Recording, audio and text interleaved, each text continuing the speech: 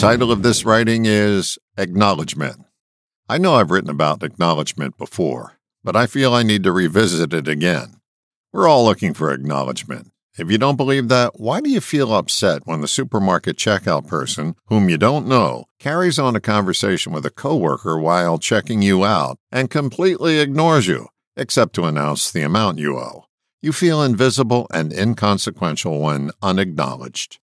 You may not be able to do anything about another's lack of acknowledgement, but you can certainly make sure it's part of your package.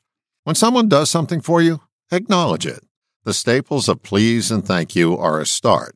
Good manners don't have to be a thing of the past if you remember to keep them present.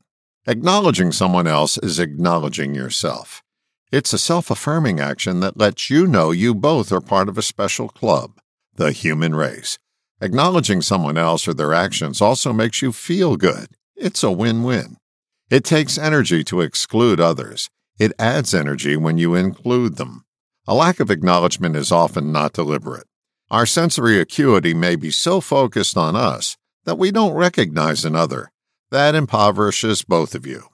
Take time to notice people who come into your sphere and acknowledge them.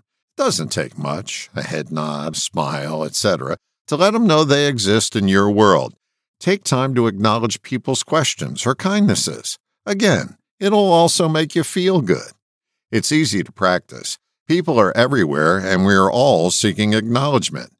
Make it a practice to start noticing others, and notice how good it makes you feel, too. All the best, John.